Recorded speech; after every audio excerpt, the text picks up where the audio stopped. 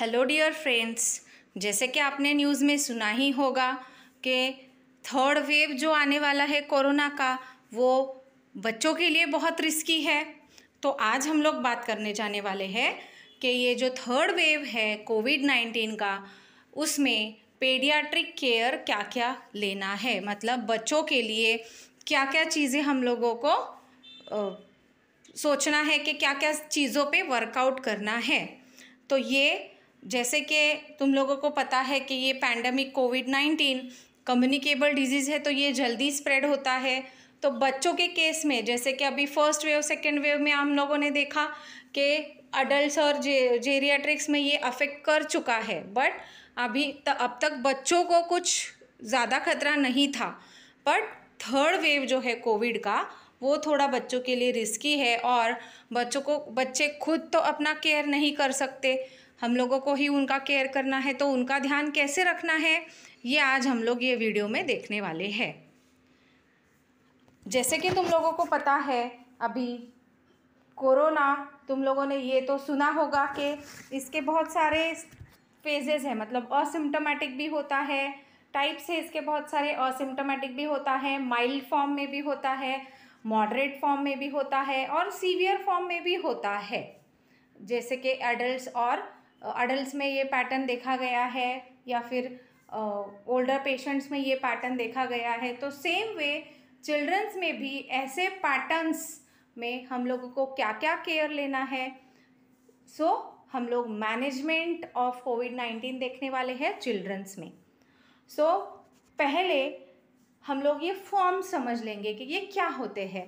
तो अभी जैसे कि असिम्टोमेटिक इन्फेक्शंस होते हैं, जैसे कि ये वर्ड है असिम्टोमेटिक, मतलब क्या, इसमें जो साइंस एंड सिम्टम्स मतलब क्या, जो पेशेंट एक्सपीरियंस करता है, और साइंस मतलब क्या, जो सामने वाले को दिखते हैं कि बाबा ये इसके मतलब अभी समझो फॉर एग्जांपल, अगर आपको एग्जांपल दिया कि सिम्टम्स मतलब इंटरनली अगर जीआई ट्रैक में कुछ गड़बड़ है, स्टमक पेन है, बॉडी पेन है, so it is a symptom, ये दिखता नहीं है। बट साइन को तुम लोग बोल सकते हो कि जैसे साइन मतलब कुछ इन्फ्लेमेशन होना, स्किन पे कुछ अजीब चीज़, या फिर क्या बोलते हैं हम लोग उसको, इन्फ्लेमेशन दिखना, ओके, या फिर मतलब फीवर वगैरह जो होता है, जो हम लोग नोट कर सकते हैं, या फिर जो फिजिशियन या सामने वाला परसेप्ट कर सकता है, वो साइंस होते हैं और सिम्टम्स। तो ये एब्सेंट होते हैं असिम्टोमेटिक फॉर्म में। माइल्ड इन्फेक्शन में क्या होता है, कुछ लिमिटेड सिम्टम्स होते हैं, जैसे कि कोविड से हम लोग कोविड रिलेटेड बात करें तो पेशेंट में फीवर हो सकता है, फटीग, मायल्जिया मतलब मसल पेन हो सकता है, ओके, सोर थ्रोट, ऐसे कुछ माइनर सिम्टम्स हो सकते हैं along with the GI symptoms, मतलब गैस्ट्रो इंटेस्टाइनल सिम्टम्स, जैसे कि nausea, vomiting, abdominal pain, diarrhoea वगैरह होना, ये सारे गैस्ट्रिक कंडीशंस हो सकते हैं। फिर मॉडरेट में क्या होता है, मॉडरेट मतलब क्या, जैसे कि अभी जो हम लोगों ने देखा कि थोड़ा सा कफ वगैरह होना, तो ये थोड़ा आगे स्टेप जा सकता है, जैसे कि निमोनिया वगैरह, और फीवर कम ही ना होना, ओके, परसिस्टेंट फीवर, ये सारा स्टेजेस बढ़ते जाना, ये मॉडरेट इन्फेक्शन में होता है। और अगर तुम लोगों ने सुना होगा कि चेस्ट का सीटी जो होता है, HRCT स्कोर, उसके ऊपर ये टाइप्स डिपेंडेंट होते हैं। तो वो स्कैन में अगर पल्मोनरी लेजन्स विजिबल है, तो वो टाइप के इन्फेक्शंस को बोलते हैं मॉडरेट इन्फेक्शंस। तो सीवियर इन्फेक्शंस क्या है, सीवियर इन्फेक्शंस अगर तुम लोग देखोगे तो इसमें गैस्ट्रोइंटेस्टाइनल सिम्टम्स और इनिशियल सिम्टम्स जो सारे हैं वो तो होते ही है, ओके, उसके साथ साथ ऑक्सीजन सैचुरेशन लेवल जो होता है वो भी ड्रॉप होने लगता है, इसीलिए ये सीवियर फॉर्म में कंसिडर किया जाता है। और क्लिनिकल इन्फेक्शंस क्या हुए, क्लिनिकल इन्फेक्शंस में कुछ रेस्पिरेटरी सिंड्रोम्स ऑब्जर्वेशन में आते हैं, और किडनी, फिर मल्टीपल ऑर्गन्स, हार्ट, ये सारे ऑर्गन्स को अफेक्ट होना स्टार्ट हो जाता है। तो अभी क्लिनिकल फीचर्स क्या है कोविड-19 के, क्लिनिकल फीचर्स जैसे कि अभी हम लोगों ने देखा कि ये सारे symptoms, fever, cough, shortness of breath, मतलब कफ होना, ओके, फिर टेम्परेचर ज़्यादा होना, थकान महसूस होना, सोर थ्रोट, टेस्ट ना होना, मायल्जिया मतलब मसल्स का पेन होना, राइनोरोइया मतलब क्या, नाक से जो भी सिक्रीशन निकलता है, ओके, वो क्लियर फ्लूइड भी हो सकता है और थिक म्यूकस भी हो सकता है. So it is excessive secretion from the nose which can be a clear fluid also as well as ये थिक भी हो सकता है.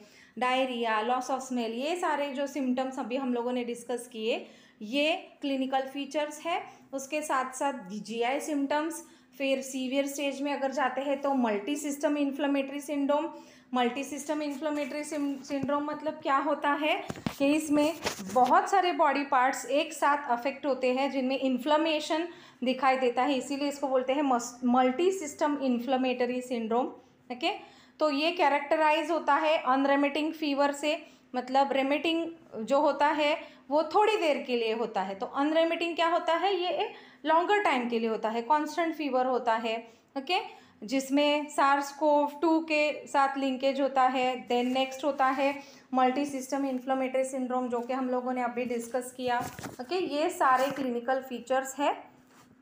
नेक्स्ट हम लोग देखेंगे ये मैनेजमेंट, जो टाइप्स हम लोगों ने डिस्कस किए उसका मैनेजमेंट कैसे करना है. तो असिम्टोमेटिक एंड माइल्ड है, तो पहले तो क्या करना है कि असिम्टोमेटिक तो हम लोगों को कैसे पता चलेगा, only during screening we can come to know about the asymptomatic pattern. तो स्क्रीनिंग में अगर ये पता चलता है कि पेशेंट कोविड पॉजिटिव है या बच्चा कोविड पॉजिटिव है बट उसको सिम्टम्स नहीं है, तो उसका सिर्फ मॉनिटरिंग करना है. जब तक सिम्टम्स डेवलप नहीं होते तब तक वेट करना है एंड फिर सब्सिक्वेंट ट्रीटमेंट देते जाना है according to the severity of the symptoms. फिर उनको आइसोलेट करना है और सिम्टोमेटिक ट्रीटमेंट देना है. यही बस एक तरीका है, मतलब जो सिम्टम्स दिख रहे हैं उनको ट्रीट करना एंड घर में आइसोलेट करना. एंड अगर कुछ बच्चे ऐसे होते हैं जिनको कॉम्ब्रिड कंडीशंस होते हैं, कॉम्ब्रिड तो जैसे कि वर्ड है कॉम्ब्रिड मतलब कॉम्बिनेशन, तो अगर कॉम्बिनेशन में कुछ सिम्टम्स है तो मतलब एक से ज़्यादा कुछ हेल्थ कंडीशन है, तो उनके लिए जैसे कि लंग में प्रॉब्लम है, हार्ट में प्रॉब्लम है, ओके, क्रोनिक ऑर्गन डिसफंक्शन है, ओबेसिटी है, तो भी ऐसे भी पेशेंट्स को घर में ही मैनेज करना है अगर ये असिम्टोमेटिक और माइल्ड फॉर्म का है तो. फिर माइल्ड केस में ट्रीटमेंट क्या होता है, जैसे कि होम, अभी डायग्नोसिस के बाद होम आइसोलेशन. अगर फीवर है तो पैरासिटामॉल देना है, कफ है, sore throat agents like warm saline gargles करना है, फ्लूइड ज़्यादा देना है, okay, fluid water electrolyte balance को मेंटेन करना है, हाइड्रेटेड रखना है, न्यूट्रिशियस डाइट लेना है और एंटीबायोटिक्स नहीं लेना है माइल्ड एंड असिम्टोमेटिक केसेस में जब तक सिम्टम्स या फिर कुछ बैक्टीरियल इन्फेक्शंस अराइज नहीं होते तब तक. फिर मॉडरेट केसेस में क्या करना है, मॉडरेट केसेस में जैसे कि यहाँ पे बोला गया है कि मॉनिटरिंग चार्ट बनाना है, उसको मेंटेन करना है. तो उसमें क्या क्या काउंट करना है, उसमें रेस्पिरेटरी रेट काउंट करना है, ये जो कि बच्चों के लिए 24 ब्रीथ्स पर मिनट है. ऑक्सीजन सैचुरेशन देखना है जो कि सबके लिए अबव 90 ही होता है. ब्लड प्रेशर, हार्ट रेट, ये सारी चीज़ें मॉनिटर करनी है. उसका एक चार्ट रखना है, डेली उसका रिपोर्टिंग करना है, यूरिन का लेवल सब मॉनिटर करना है. फिर अगर इमरजेंसी है तो डॉक्टर को कॉल करना है. कोई भी एंटीबायोटिक या फिर कोई भी एंटीवायरल जैसे कि ये सब दवाइयाँ हैं, हाइड्रोक्सीक्लोरोक्विन, फैविपिराविर, आइवरमेक्टिन, इस रेमडेसिविर, इसमें से कुछ भी कोई भी दवा नहीं देना है विदाउट कंसल्टेशन. ये सारी चीज़ें. और ये एक कैरेक्टरिस्टिक चीज़ है चेस्ट इन ड्राइंग.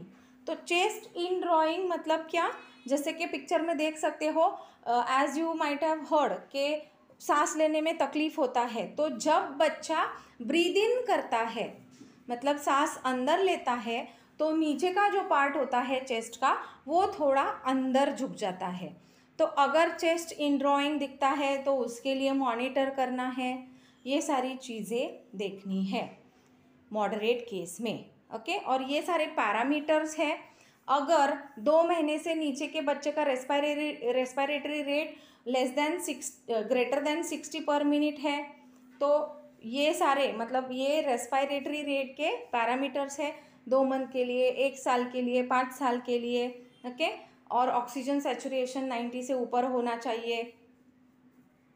5 से साल, अभी यहाँ पे देख सकते हो तुम लोग, एक मैं बताती हूँ तुम लोगों को कि 5 साल तक का बच्चा है तो रेस्पिरेटरी रेट अगर 30 से ज़्यादा जाता है पर मिनट तो उसके लिए मॉनिटर करना है, जैसे कि मैंने यहाँ पे बोला 24 ब्रीथ्स पर मिनट है, ओके। एंड निमोनिया अगर है, अगर child is suffering from pneumonia which may not be clinically apparent, तो स्कैन में पता चल जाता है जनरली। ये क्लिनिकली एपरेंट मतलब उसके जनरली क्लिनिकली एपरेंट मतलब सिम्टम्स नहीं दिखाई देते, एविडेंट नहीं होता, तो ऐसे चाइल्ड्स को भी ये सारे पैरामीटर्स मॉनिटर करने हैं।